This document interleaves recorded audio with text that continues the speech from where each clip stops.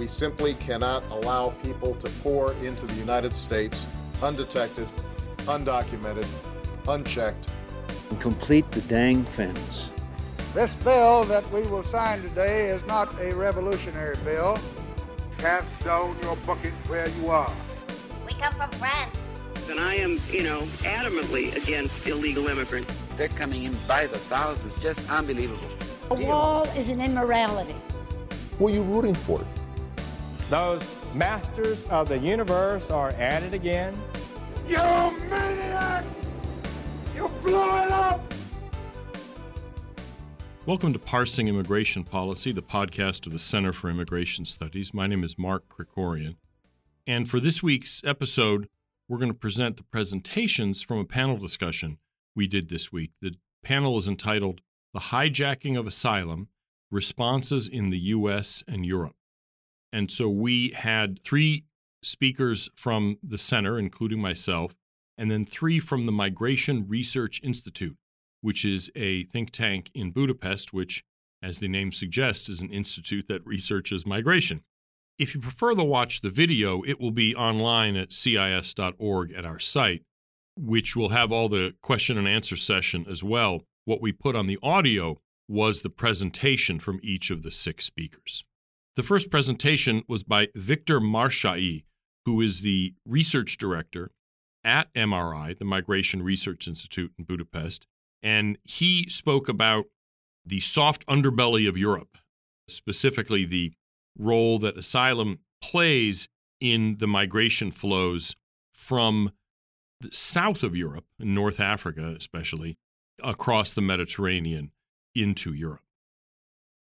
During my presentation, I would like to speak a little bit about the background of this soft underbelly of Europe, why it's a challenge for Europe as a continent, the European Union as an institution, how we can speak about the instrumentalization or weaponization of irregular migration in the southern flank of Europe, and the status of the phenomenon now. I think, first of all, it's very important to have a short and quick historical overview because history matters. And it's very important that this whole region, the Mediterranean region, and both the northern and the southern shores of the Mediterranean belong to one integrated system during the Roman Empire, called Mare Nostrum, And in spite of the collapse of the Western Roman Empire in the 5th century, it remained an intact economic and political integration until the conquest of the Arabs in the 9th century. Later colonization, European colonization, revitalized this connection, and the Second World War demonstrated the soft underbelly of Europe, called by Winston Churchill, and it was not accidental that the troops of the United States and the Allies started their campaign against Germany, not in the Western Front in Normandy, but in the soft underbelly, which was much more vulnerable for these attacks. And recently, the last 3 decades, both NATO and EU concentrated on the region in the form of different partnerships and dialogue. So it's very important to keep in our mind that in spite politically now, the northern part and the southern part of the Mediterranean are divided, but in many aspects there is close integration between them. Some words about the sea borders. It's very important to underline that the protection and the defense of sea borders are much more complicated than the defense of the land borders, because it's not possible to erect any fence in the mid of the Mediterranean Sea. I brought you some numbers. The total length of the Mediterranean Sea is not so big, it's 4,000 kilometers, but if we are watching the seashores and a borderline of different countries, is a huge challenge to protect them. Just have a look for Greece, which is comparing United States. It's a small country, 100,000 square kilometers, but it has more than 13,000 kilometer long coastline, which have to be protected from illegal migrants. Actually, it's a mission impossible for both Greece, but we have a number from Italy. It's not possible to control so huge sea border areas. About the flow of irregular migration, we saw an increase in the early 20s, mainly from the North Africa. And since the beginning, the blackmailing of EU or certain member states happened in this Mediterranean context. The first country which used it was Libya, and the second was Morocco. Morocco used it to get funds from the European Union, and Libya, in the 90s was in a quarantine and was sanctioned by different countries. And Gaddafi used instrumentalized or weaponized irregular migrants to make pressure on Italy and the European Union to came out from the quarantine and became a best boy in the international system. So it's very important because the real question in this context, considering the length of this borderline and the blackmailing potential, that how EU can cooperate with these gatekeepers on the southern shore of the Mediterranean, and how we can persuade to convince them to stop of the arrivals. Sorry, just some words about the numbers. You can see the number of illegal border crossing in the European borders. Comparing with the American data, perhaps it's not so high, because at the peak in 2015, you can see it was almost 2 million. And if I'm not mistaken, it was a similar number in the case of the United States, but annually it's between 1 and 2 million. In the case of Europe, it's not so high. Last year was almost 200,000. But what is very important is the potential, that how many people were stopped and how many people are waiting for the crossing towards Europe. In Egypt, according to rough estimations, there are at least 6.5 million foreigners, and many of them want to come to Europe. In Libya, because of civil war, it's very hard to estimate, but there are between 800 and 1.5 million people. And in Turkey, just the Syrian, Iraqi, and Afghanistani refugees and asylum seekers altogether is 4.5 million people. So if you sum it, it's more than 10 million people who somehow would like to reach Europe, who are foreigners in this country. But it's very important also to emphasize that the whole story is not only about these asylum seekers in these countries, but also the citizens of these countries, Egypt, Morocco, Algeria, Tunisia.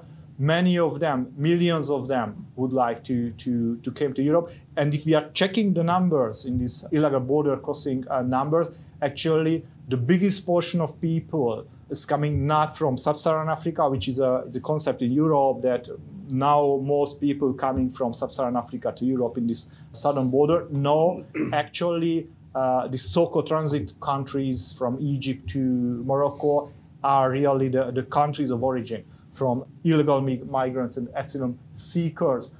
Also, that according to the official estimations and official data, the Coast Guard of this nation also contribute to stop the number of illegal crossings. So I mentioned you this 200,000 people in last year, but according to rough estimation, another 200,000 people were stopped in the sea. And there are some numbers from Morocco and Libya, which were also stopped during the crossing. So this is the reason why just 200,000 people reached Europe across this lane.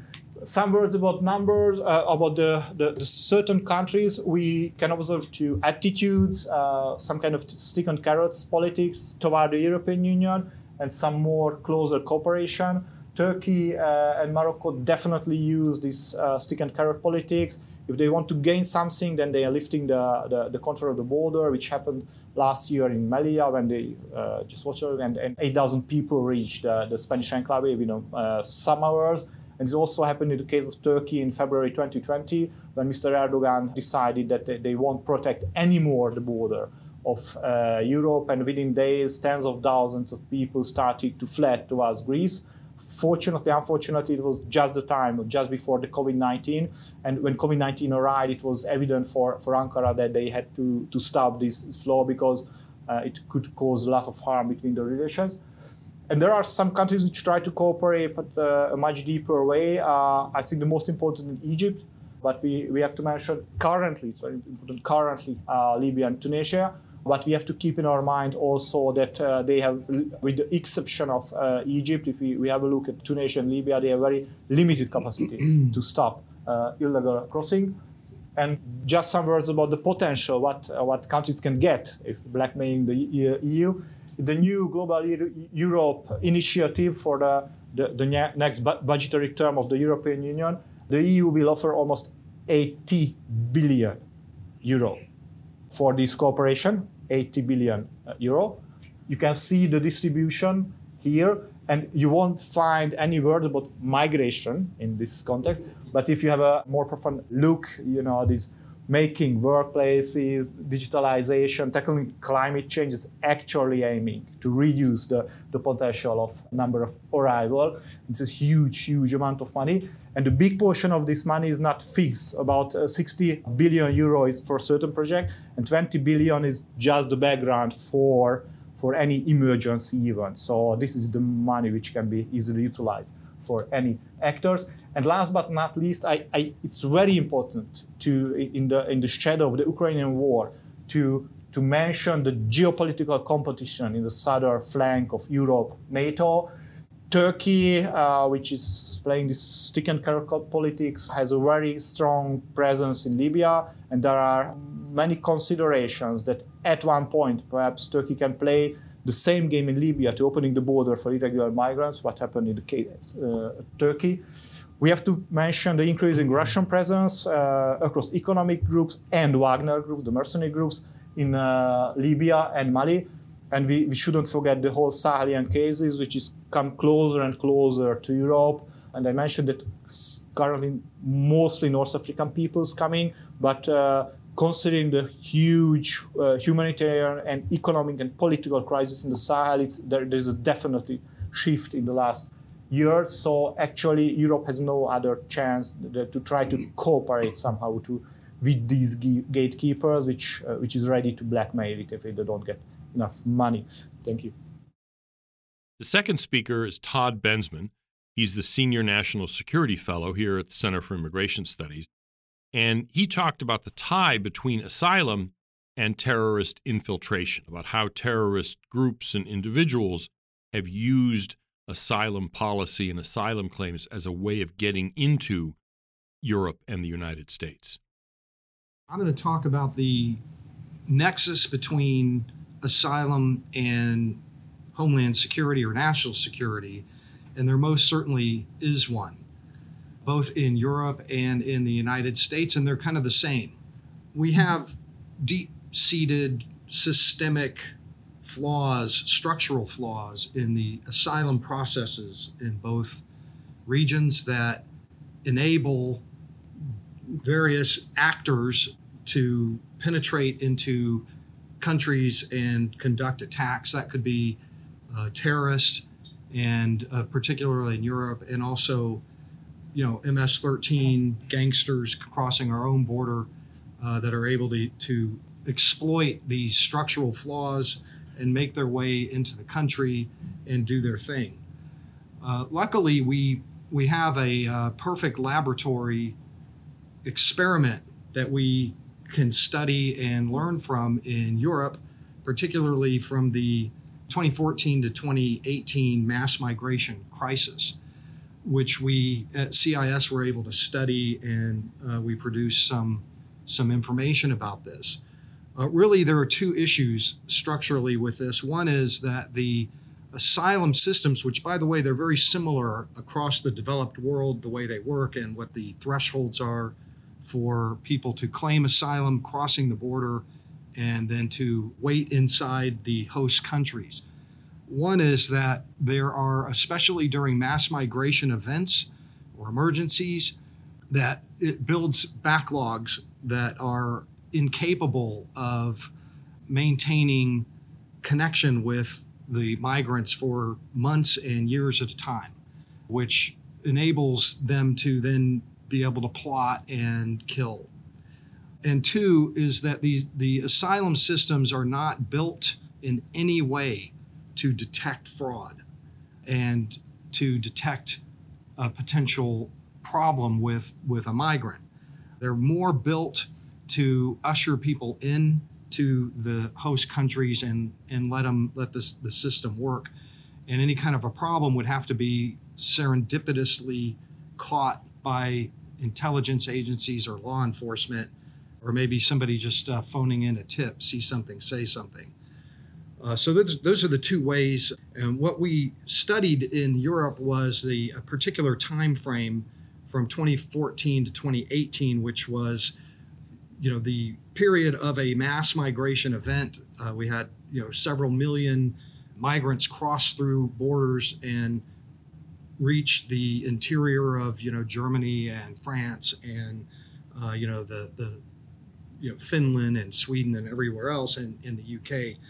And then after that, we saw a range of very bloody terror attacks by these migrants.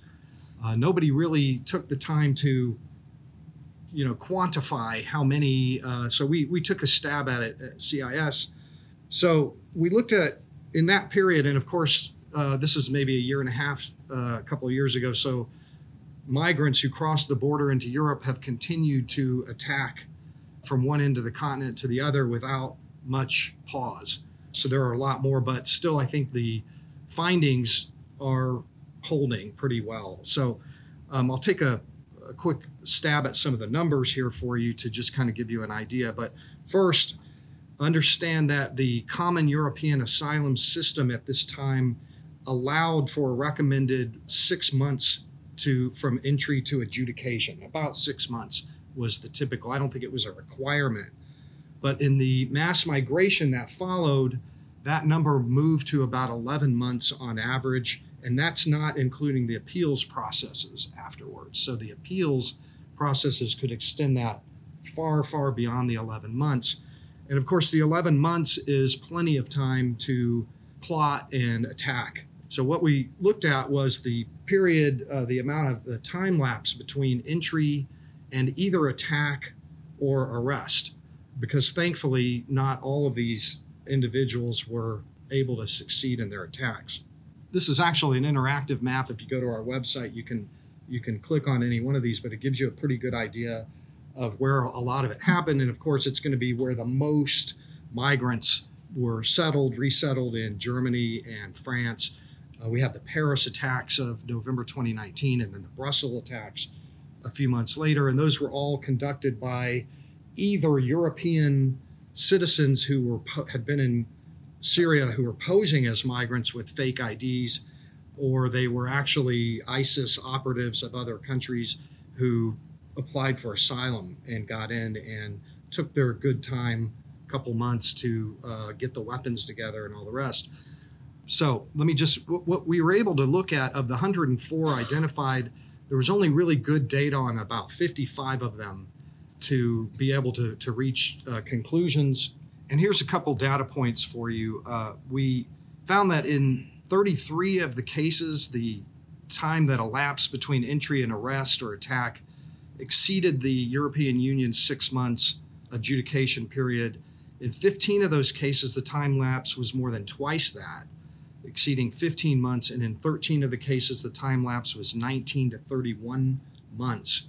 In other words, when there are backlogs in the asylum system on the back end after they've already entered, then there is this incredible opportunity to exploit that system and conduct attacks. 35 individuals who were involved in actual attacks were known to have applied for asylum or refugee status. There are also, it's not just asylum, there are similar international protections. The processes are very similar. It's refugee status, and there are some supplemental ones as well. The average time in country for those 35 was 10.9 months before they attacked.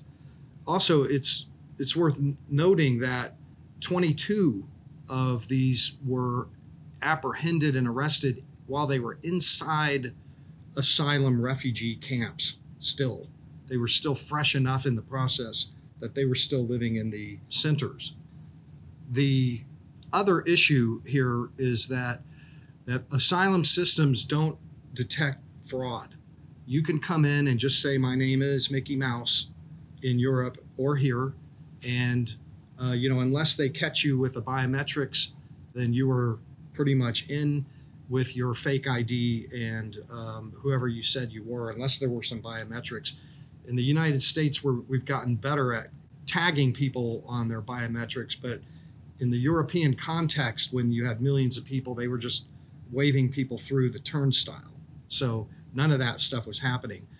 None of these systems in Europe can account for a single apprehension or arrest or foiling of a plot. Not a single one. In the United States, it's a very similar circumstance. It's not quite as bad, but when you have a mass migration like the one that we're suffering through right now, all of those systems are off the rails. Nothing is normal. The axis is shifted completely in times like these. The next speaker was Szabolcs Jánik. He's the operations director at MRI in Budapest. And what he focused on was a more recent event where the dictator of Belarus used migrants from the Middle East and Africa and pushed them into Poland and Lithuania as a kind of revenge against the EU for sanctions and other actions they were taking against him, essentially weaponizing migration flows and using asylum against the EU. Now we talk about today the situation at the Belarus-EU border. And these events started last summer, if you go back in time. Some words about the background of the situation. There was a presidential election held in Belarus in the summer of 2020, which was won, of course, by Mr. Lukashenko, which was a clear case of election fraud. Protests followed in the country, all across the country, which was followed by violent oppression by the regime. There were mass arrests. More than 35,000 people were arrested at that time, and many people left the country, actually. And if we proceed in time, we can go to May last year, when the regime forced on the ground a Ryanair flight with an opposition activist journalist on board, who was later arrested by the Lukashenko regime. And in the meantime, the EU responded with the well-known sanction policy in 5 rounds to date. These include travel bans, asset freezes for leading state officials of the Belarus regime, businessmen, companies, etc. You can see the numbers altogether. Nearly 200 individuals and nearly 20 legal entities were sanctioned. Furthermore, the planes from Belarus were banned from EU airspace and airports. And in addition, there were also some export bans imposed, freezing of loan disbursements to Belarus, for instance, by the European Investment Bank. All projects ongoing were suspended. And the result was a total loss of Lukashenko's remaining legitimacy in the West, as well as a political and economic isolation of the regime, which were very embarrassing for Lukashenko personally. And what was Lukashenko's response to all this? Well, an artificially generated migration crisis along its border with EU countries in order to exert pressure on the EU and the Western world. And in practice, this meant an import of more than 10,000 migrants, predominantly from the Middle East, Iraq, but also North and Sub-Saharan Africa and some South Asian countries. And we can describe this whole response as a cynical revenge with strategic concessions on the part of Lukashenko. And in order to demonstrate this, I brought you a quote from Lukashenko. "We will not hold anyone back. We are not their final destination after all. They are headed to the enlightened, warm, cozy Europe," which I think is a very, very cynical sentence from the president. How did this look like in practice, this Lukashenko model, let's say? First, migrants were recruited and informed in key sending regions, including Iraqi Kurdistan, for instance. Then they changed the legislation in Belarus in order to provide a visa for these people more easily than before. And when these people obtained visa, they could legally travel to the country, to Belarus, with commercial flights, just every one of us. They were later accommodated in the capital, Minsk, and they were transported to an EU border section. In the first time to Lithuanian border, Latvian border, and later to the Polish border. And these people were provided continued support in order to be able to cross the EU border illegally. These were carried out by the soldiers, the authorities, who accompanied them along their way to the border. And we have to add that this meant pretty high profits for all the players involved, like state-owned companies, regime-affiliated businesses like travel agencies, etc. And this amount could reach up to $10,000 or even more per migrant, which is a huge amount of money. I've already touched up on the response by the EU, but what did these member states respond? For instance, in Lithuania, the first country to be heavily affected by the events, introduced a state of emergency in the border region of the country. They started to build a reception center for 1,000 people. There was also an increase in Frontex staff active in the country, in the border region. And most importantly, they decided to erect a fence of 500 kilometers, which mainly covers the whole border section with Belarus. And as for the statistics part, we could see more than 5,000 apprehensions in total, which is a very high number for this small Baltic country compared to previous years' data. Poland was another country highly affected by the Belarus crisis. A state of emergency was also introduced here, and more than 12,000 soldiers were deployed at the border in order to protect the Belarus-Poland border. And of course, the erection of a border fence was also decided here, which is, as you can see, shorter than the Lithuanian one, but still it's a very long, nearly 200 kilometers long fence. And Poland followed another tactics, and they kind of legalized pushbacks. They changed legislation in order to keep migrants out and preventing them from crossing their border illegally, which of course triggered harsh criticism on the side of human rights NGOs. And what made their situation even worse was the continuous provocation on the side of the Belarus authorities and soldiers. They used laser pointers through rocks at the Polish border guards, or even assisted migrants to break through the fence and get onto the EU side of the borders, which is I think, crazy and a clear attack on the sovereignty of Poland in this case. Here you can see some pictures. On the left, you can see the construction works of the fence in Lithuania, as far as I can remember. And on the right, there's something interesting.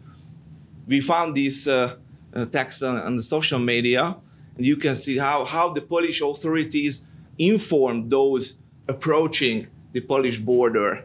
The migrants received an automated text message on their phones with this text: "The Polish border is sealed. Belarus authorities told you lies. Go back to Minsk. Don't take any pills from Belarusian soldiers," because it was suspected that they drugged these people so they can be more easily transported to the border and kind of thrown onto the EU side. So I think this is crazy and insane. But the Polish authorities still try their best in order to keep these people out. And if you look at the academic part of the story, we can refer to, for instance, Kelly M. Greenhill, who discussed the weaponization of migrants to pursue strategic goals by international powers and countries. And also, Victor also referred to these examples, which I wrote in my slide: Morocco 2 times, Turkey in recent years. And you can see the most recent example of instrumentalizing migrants, which was Morocco last year, unleashing 8,000 migrants on Spain in retaliation for admitting Brahim Ghali, leader of Polisario Front, Morocco's rival in Western Sahara, for medical treatment in Madrid. So it was kind of a revenge step from the Moroccan government. And in this regard, we can call Lukashenko's action the most systematic and overt example of weaponizing migrants for strategic objectives. And who knows whether this story in Belarus and the eastern border of Europe is over. We will see. The next speaker was Christoph Veres. He's the Andrassy National Security Fellow at Migration Research Institute and is a visiting fellow at the Center for Immigration Studies. And he talked about the response of the member states of the EU and of the EU itself to these specific examples of the weaponization of migration. So before talking about the EU responses to the instrumentalization of migration, first I want to talk about our beautiful fence in Hungary on the southern border. In 2015, when the Syrian migration crisis reached the southern border of Hungary, Hungary decided to erect a fence. First, it was just a rapid deployed concertina wire by the military. And afterwards, it almost took like a year to build the fence that we have now and the fence that you might have seen on Tucker Carlson, which is a double fence reinforced with sensors and cameras. Hungary received international condemnation for constructing a physical barrier on its southern border, and the EU refused to provide funding for it so far. The cost of the wall was $1 billion. That might not sound much to you, but actually that was the amount that Hungary spent on its defense budget in 2015. So it's like another defense budget. And then we are not counting the efforts by the authorities, the police and the Hungarian defense force to construct this fence. They were working 24/7. And then the maintenance costs and also the fact that the fence has to be guarded, which is done by the police and by the Hungarian defense force. Also, Hungary set up some legal barriers, which transformed in a way the rolling pastures of Serbia into an insurmountable cliff. The most important piece of the legislation package was the idea of safe third countries. The previous panel touched upon asylum shopping, so the safe third country introduced by the Hungarian government postulated that if you are fleeing war, then you have to apply for asylum in the first safe country that you are not subject to persecution. These measures received, again, condemnation, and in November 2021, the European Court of Justice found that Hungary infringed on EU law by passing this legislation because they said that Hungary restricted access to asylum. And now I'm going to move on to the EU response, first to the 2015 Syrian migration crisis. We touched upon in the previous panel on the Dublin regulation. The Dublin regulation postulates that the first country where asylum seekers enter the EU, they either have to provide permanent haven to them or turn them back, which shifts the costs of asylum entirely to frontline countries. Also, the previous panel touched upon it. The biggest problem is the Schengen area. How do you enforce the Dublin regulation in the Schengen area? I think Szabolcs said that most of the asylum seekers who filed asylum applications in Hungary later moved on to better honeypot countries like for example, Germany or the Netherlands. So frontline countries at some point in 2015 decided that the best way to do is to just wave refugees through. That's what Greece was doing because the Greek government figured that if they don't register asylum seekers, then they can't be turned back to their country. And anyway, those asylum seekers don't want to stay in Greece. And now the EU response. The EU response was precipitated by Chancellor Angela Merkel's declaration, the famous Wir schaffen das speech in late August 2015, when he said on behalf of the German government that they are going to suspend the application of the Dublin regulation and they are going to allow all asylum seekers who reach Germany to apply for asylum there. Then when the asylum application skyrocketed in Germany, then the German government turned to the EU to help them, and the European Commission came up with this splendid reallocation scheme where they wanted to reallocate 160,000 refugees from Greece and from Italy to other EU countries. The objection of 5 governments, including Hungary, was overruled in the European Council, but after that, defections started quickly. Basically, a large number of EU states just sabotaged the implementation of this plan. 1 year after the passage of the Commission proposal, only 5% of asylum seekers were reallocated. After this, the EU turned to another measure, which was to bribe gatekeeper countries. The most important being Turkey, where the EU signed in 2016 an agreement with the Turkish government, where the EU would provide funding not to the Turkish government, but refugees and groups that take care of refugees in Turkey. And in exchange, Turkey would prevent those asylum seekers to continue their journey towards Europe. The price tag on this project between 2016 and 2024 is $10 billion with no end in sight. Szabolcs touched upon the fact that Turkey tried to blackmail the EU in February 2020, where they basically said, okay, if they don't give us more money, then we are going to just let them continue. And it was the harsh enforcement-first approach of the Greek authorities that thwarted this push in 2020. And then COVID came around and all the borders got shut anyway. If we assess the EU response to the 2015 crisis, we can see that the EU was permanently weakened. Its mechanisms and rules were repeatedly ignored by member states.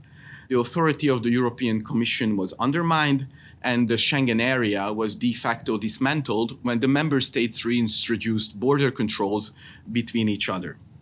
And also, Europe's border controls were outsourced on humiliating terms to non-EU states. Now moving on to the 2021 Belarus-Polish-Lithuanian border crisis. Szabolcs explained what Poland and Lithuania was doing, so now I'm going to just talk about the EU response. A huge amount of solidarity flowed to Poland from Brussels, but what was even more surprising is that the European Commission in December 2021 came out with a new proposal that would chip away at the rights of asylum seekers if a member state is faced with an instrumentalization of migration. These frontier states, according to this new proposal, would be allowed to restrict access to asylum only at designated locations, meaning border crossings. And also, they would be allowed to detain asylum seekers for up to 16 weeks, while the substance and admissibility of their claim is being decided on the border. In EU law, now it's only 4 weeks. This substance and admissibility assessment is like the credible fear assessment in the US. But you are still not supposed to detain asylum seekers while their real claim is decided by the courts, and you're still not supposed to just push them back. So my point is that what the Polish and Lithuanian governments were doing still went much, much further than what the EU proposed in December, but it's most certainly a step in the right direction. And now, finally, Ukraine. Because now with Russia's barbaric invasion, the EU finally managed to have a unified response to an unparalleled refugee situation. It's important to note that Ukrainians can enter the EU without visa and they can stay for 90 days. But the EU also managed to activate its so-called Temporary Protection Directive, which has nothing to do with the American TPS system. Now, everyone coming from Ukraine, that includes legal residents and Ukrainian nationals as well, have a temporary protected status in all European countries for up to 3 years without having to apply for the complex and ponderous asylum procedure. This directive was passed with a unanimous vote in the European Council. Those countries that has been very harsh on irregular migration, like Hungary and Poland, also supported the measure. But the problem with the Temporary Protection Directive is, again, Schengen and voluntary redistribution. Because the Temporary Protection Directive postulates that based on mutual solidarity, the 27 member states of the European Union are going to distribute Ukrainians. Now there is no political row about it because everyone agreed at the European level that this is what we need to do in this refugee crisis. But the problem is, how do you enforce this in Schengen? Again, a Ukrainian gets redistributed to Bulgaria or Romania, and then he can just say, that's not fair, I want to go to Germany. There is absolutely no way to stop them to going to Germany and get to work there illegally. We'll see what's going to happen, but I personally think that it's a great feat on the European Union's part that we managed to have a unified response, speaking with one voice in this unparalleled refugee crisis which is unfolding on the border of the EU. The next speaker is Andrew Arthur, Art Arthur. He's a resident fellow in law and policy at CIS. If you follow our blog, you'll see he's a frequent contributor to our blog at cis.org. And what he talked about was the Biden administration's actions not in tightening up an asylum, but in expanding asylum, things they've already done and also proposals the Biden administration has made to loosen asylum rules further. One of the terms that we've heard used a lot today is the word asylum seeker. Chris just used it a number of times. Under international law, in order to be eligible for asylum, you need to either have faced actual persecution in the past or have a well-founded fear of future persecution on account of one of 5 grounds: race, religion, nationality, membership in a particular social group, or political opinion. General conditions of disorder don't count. States of war don't count. In order to be granted asylum, you actually have to show that you have been persecuted. And that's a very extreme concept under U.S. law in order to be eligible. And yet in FY 2021, we had 1.659 million individuals enter the United States illegally at the southwest border. And most of them were deemed asylum seekers. The fact is, probably most of them aren't really seeking asylum, and most of them probably don't have asylum claims. Let me explain to you how that works under U.S. law. Aliens who enter the United States illegally or without proper documents are supposed to be subject to what's called expedited removal. They can be quickly removed from the United States without appearing before an immigration judge, without getting an order of removal. We just send them back home. There's an exception to the expedited removal process, however, where a migrant says either they want asylum or states the fact that they have a fear of being returned home. If that happens under U.S. law, they then get interviewed by an asylum officer at U.S. Citizenship and Immigration Services to determine whether they have a credible fear, another term that Chris used. Credible fear is a screening standard to determine whether somebody may be eligible for asylum. The asylum standard isn't actually that high. As low as a 10% chance of being persecuted back home is enough to get you asylum. This is something that is below that 10% level. Between FY 2008 and FY 2019, about 83% of all aliens who claimed credible fear were found to actually have credible fear. That means only about 17% were found not to have credible fear. At the end of the day, however, only about 17% of those individuals were actually granted asylum.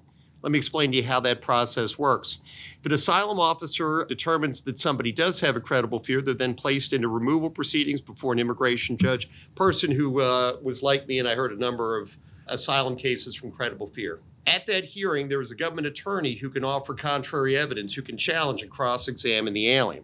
Judge makes a decision. The alien can appeal an adverse decision. The government attorney can appeal an asylum grant for that asylee. Under U.S. law, every person that enters the United States illegally is supposed to be detained from the moment that they are apprehended until they're removed or granted asylum. Again, throughout the entire expedited removal process, throughout the entire credible fear process. In 2010, however, the Obama Biden administration, decided that they were going to unilaterally and administratively change that rule. They instituted a rule that said that if you had passed credible fear, that you would be allowed into the United States on a very limited authority called parole. Nobody challenged this at the time because nobody really thought that it was a big deal. Well, it turned out to be a big deal. In 2009, before the Obama administration changed that rule, 5,325 individuals claimed credible fear. By FY 2019, that had increased 19-fold to 105,439. Aliens knew that if they claimed credible fear, they were probably going to have a pretty good shot that they would receive a positive credible fear determination and that they would be released. So it created a pull factor that brought individuals to the United States to claim asylum. Again, most of these folks did not have asylum. Many of those claims were just no good. In fact, in 32.5% of all cases in which people claimed that they had a credible fear of removal, the alien never showed up for court. This is just an example of how this system has been abused, and this is the system that we have in place right now. The Biden administration has actually offered some proposals to change this system that's going to weaken it even more. In August 2021, in the Federal Register, the Biden administration published a proposal that would take the authority for adjudicating those asylum cases away from immigration judges as a preliminary matter and give it to asylum officers. Under the law right now, if an asylee is going to apply for asylum, they have to file a government form, I-589. It's not terribly complicated. It is a little bit long. And it asks what exactly the basis of the fear is. So the immigration judge adjudicates that. The Biden administration wants to waive that asylum application rule. And you're probably wondering why they would do that. Why do you want to just have them not file an application? What they want to do is when you go in to talk to the asylum officer, and by the way, there's no government attorney at that hearing. It's just an informal interview. It's a conversation. In fact, it's specifically non-adversarial. And asylum officers are taught how to make that non-adversarial. Don't contest anything that they say. Just listen to them, have a conversation. Biden administration wants to take that protection away. Also, there's no government attorney to appeal that decision if the asylum officer makes a wrong one. If they grant somebody asylum erroneously, that person just gets asylum. There's not going to be an appeal from that. But why exactly would the Biden administration take away the requirement that those individuals file asylum applications? They're actually pretty straightforward about that. Under U.S. law, if you don't file an asylum application within 1 year, you're not eligible for asylum. The Biden administration wants to make sure that none of those people are barred under the 1 year bar. So as soon as you sit down and talk to the asylum officer, you've made your application. The other reason is under U.S. law, you have to wait anywhere between 180 days and 360 days after you've made your asylum application to get employment authorization. The Biden administration is explicit about the fact that they want to make sure that these folks can get their employment authorization as quickly as possible. By the way, I said that immigration judges no longer have adjudication of those asylum applications, but that's only true as a preliminary matter. If the asylum officer denies that alien asylum, they can then appeal that decision to an immigration judge who's going to get a bunch of notes just like this from an asylum officer and try to put together what exactly the asylum claim is. If the immigration judge denies the application, the alien then has the opportunity to apply to the Board of Immigration Appeals. Then if they deny, they can file a petition for review with the circuit courts. Right now, it takes 2.45 years on average throughout the United States for an alien to even get a hearing date. Under this proposal, that is just going to be expanded because more people are going to come in expecting that they're going to have the opportunity to have a quick decision by an asylum officer. Probably many of them will, maybe many of them won't. It's just going to encourage more people. You're going to get more people coming in. There's only about 580 immigration judges, so that their time is going to be taken up hearing nothing but border cases. That's not the only idea that the Biden administration has, however. Remember, I said everybody's supposed to be detained. Under a leaked proposal, the Biden administration wants to set up reception centers at the southwest border. That's a place that migrants can go to. They will be given medical care, dental care, psychological care. They'll have the opportunity to have their kids educated, and they can come and go as they please. Biden administration purportedly is planning on releasing many of those people just plain flat out the door, and those that they do track will be released on alternatives to detention. There are 180,000 people in the United States currently under alternatives to detention. By the way, when we talk about asylum seekers in the United States, people who have actually filed asylum applications, right now there are 623,000 pending asylum applications before those 580 immigration judges. That's on top of 400,000 other asylum applications that are pending with asylum officers in the United States. More than 1 million people are actually applying for asylum in the United States right now. Again, reception centers, these individuals won't be detained. They're going to be non-carceral, as they say. They'll be able to come and go as they please. That's just going to encourage even more people to come illegally. Then there's a delayed proposal. We know it's out there. We just don't know what it is. Remember, I said race, religion, nationality, membership in a particular social group or political opinion, the only 5 bases for asylum.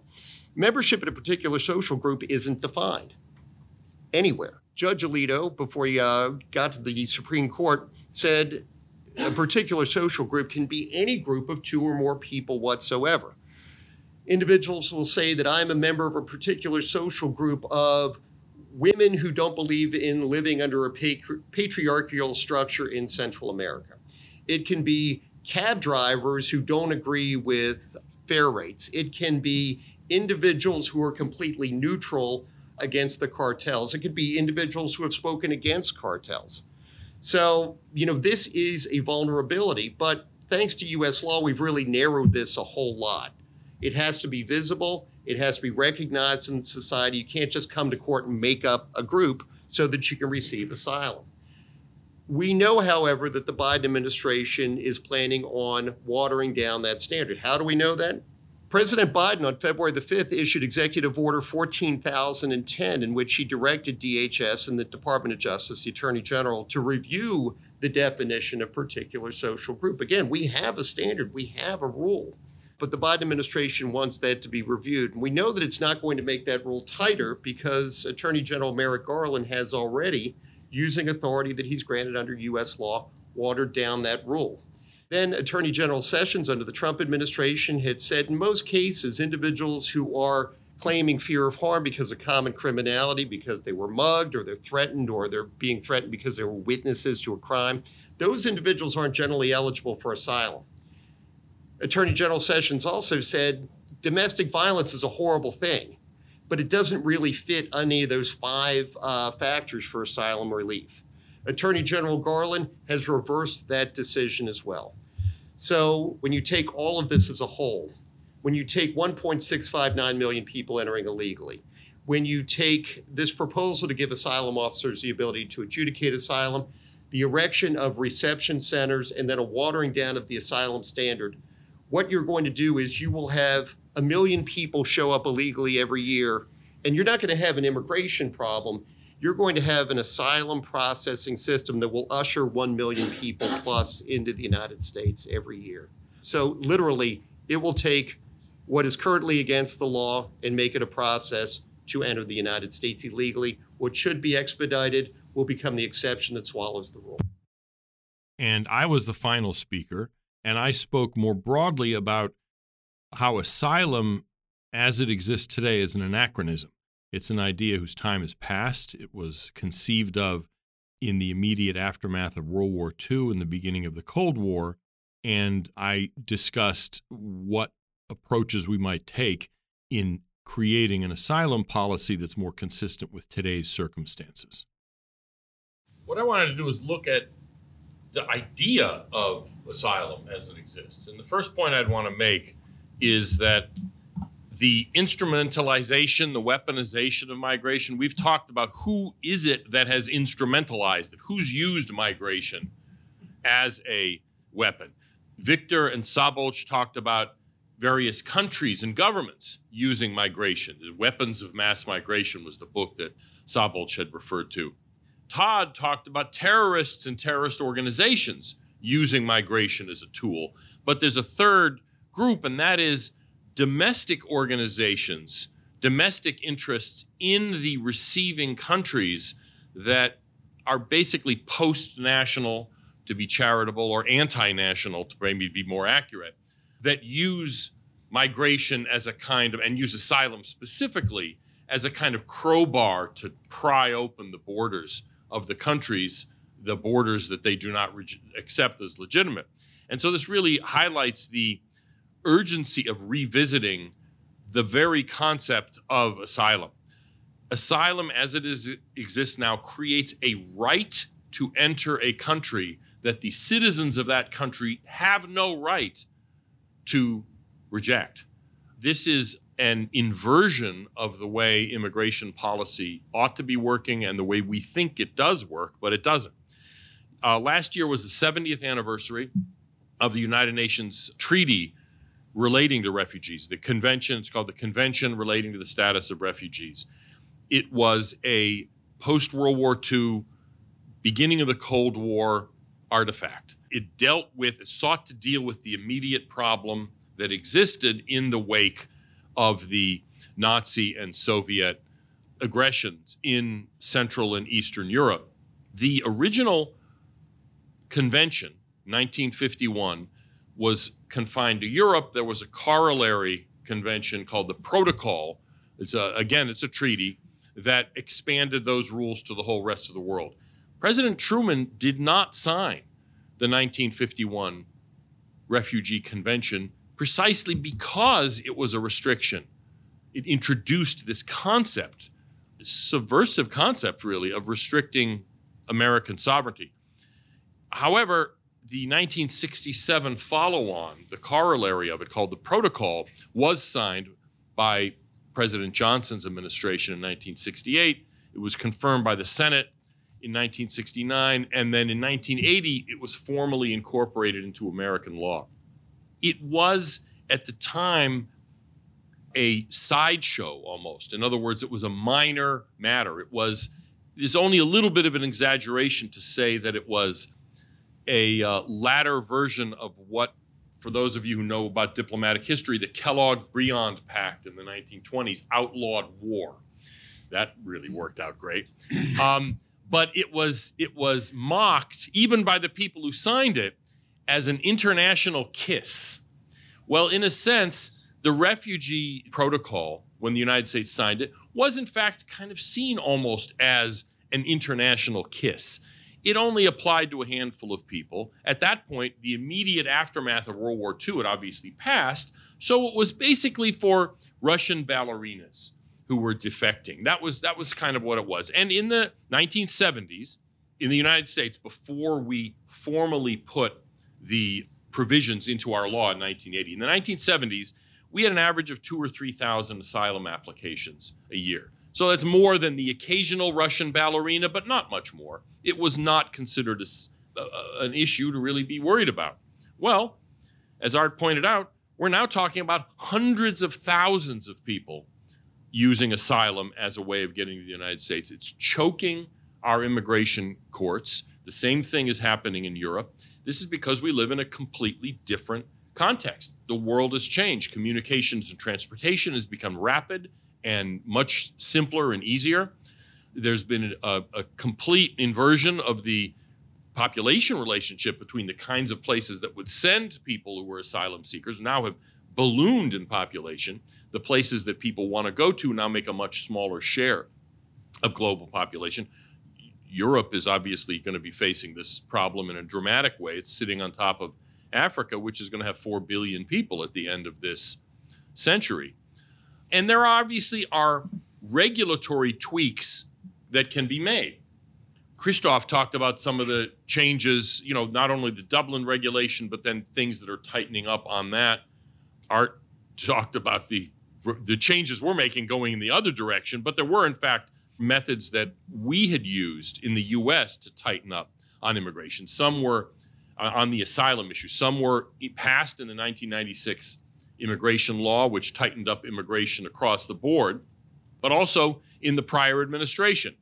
The Attorney General established some new precedents for what qualifies for asylum, what doesn't. So that there are various regulatory ways of tightening the system. The problem is that those can always be changed and will be changed. As we've seen from one administration to another, a kind of ping-ponging of policy where the Biden administration has sought to pretty much undo everything the previous administration did, including, as Art laid out, a dramatic expansion and loosening of asylum. So my contention is that there's no way for the developed world to regain control of its borders without scrapping the entire asylum system as we have it. The Refugee Convention and Protocol are anachronisms. The treaty, the original treaty, the convention, was signed a lifetime ago. The world has utterly changed, and we need either an entirely new international legal structure for dealing with asylum, or arguably dispensing with it altogether and returning it to individual nations deciding on how they're going to deal with this issue of asylum, if they want to or not. For instance, the Refugee Convention, Article 31 of the treaty, says that an illegal immigrant has to be considered for asylum so long as he has come directly from the country where he is experiencing the persecution. Well, that's often does not happen. That's what asylum shopping is about. At our border, we have people from Haiti who lived in Chile and then crossed through, I'm not even sure, I'd look at a map, 12 different countries to get to the United States. They weren't being persecuted. No Haitian in Chile was being persecuted in Chile, nor in Peru, nor in Ecuador, nor in Colombia, if I'm getting my map right, nor in Panama, Costa Rica, Nicaragua, maybe Honduras, Guatemala, and Mexico. Well, the Refugee Convention does not mandate that that person be considered for asylum because he has not come directly from the country of his persecution, and yet that's the way our law does it. That's the way our law deals with it. Nonetheless, it seems to me in international law, forum shopping has to be prohibited, has to be made illegal, at least in domestic law, arguably in international law. Likewise, The definition of persecution, I think, needs to be dramatically narrowed so that past persecution should not count. I mean, if the idea of sending someone back home, obviously the fear is, well, they're going to be locked up, they're going to be killed, whatever it is. Well, that's a real issue. That's something we should consider. But if it happened in the past and it isn't likely to happen in the future, the regime has changed, what have you, that should not be a basis. This literally should not be a basis for an asylum grant. As Art suggested, the likelihood of that persecution, the bar is set pretty low. I don't think 10% is written in the law, but it's that. In other words, it's a very low likelihood. Well, sorry, but if we are going to surrender sovereignty, which is what asylum represents, it is a surrender of sovereignty, the likelihood of persecution must be much higher than simply a sort of offhand 10% likelihood of it. The Supreme Court did say that. Okay, they actually said 10%. Okay, well, it's still not really law, but I guess it is now because whatever the judges say somehow turns into law. But the basic point is, to finish up and we'll take questions, is that asylum policy needs to be made in the national interest. It cannot be a rights issue. Moving from one sovereign state to another needs to be an issue of privilege, where the receiving state has complete authority to say no. Politically, they can set up whatever arrangement they want, but it has to be a matter up to the people who live in that country. And this is especially true in self-government, because what asylum represents is a kind of subversion of self-government, because the people of the United States or of any European democracy, under current international arrangements, do not have the right to say no to certain people, and that cannot be allowed to persist. We were able to live with that for many years because it simply wasn't a challenge. It was never really, we were never faced with the consequences of it.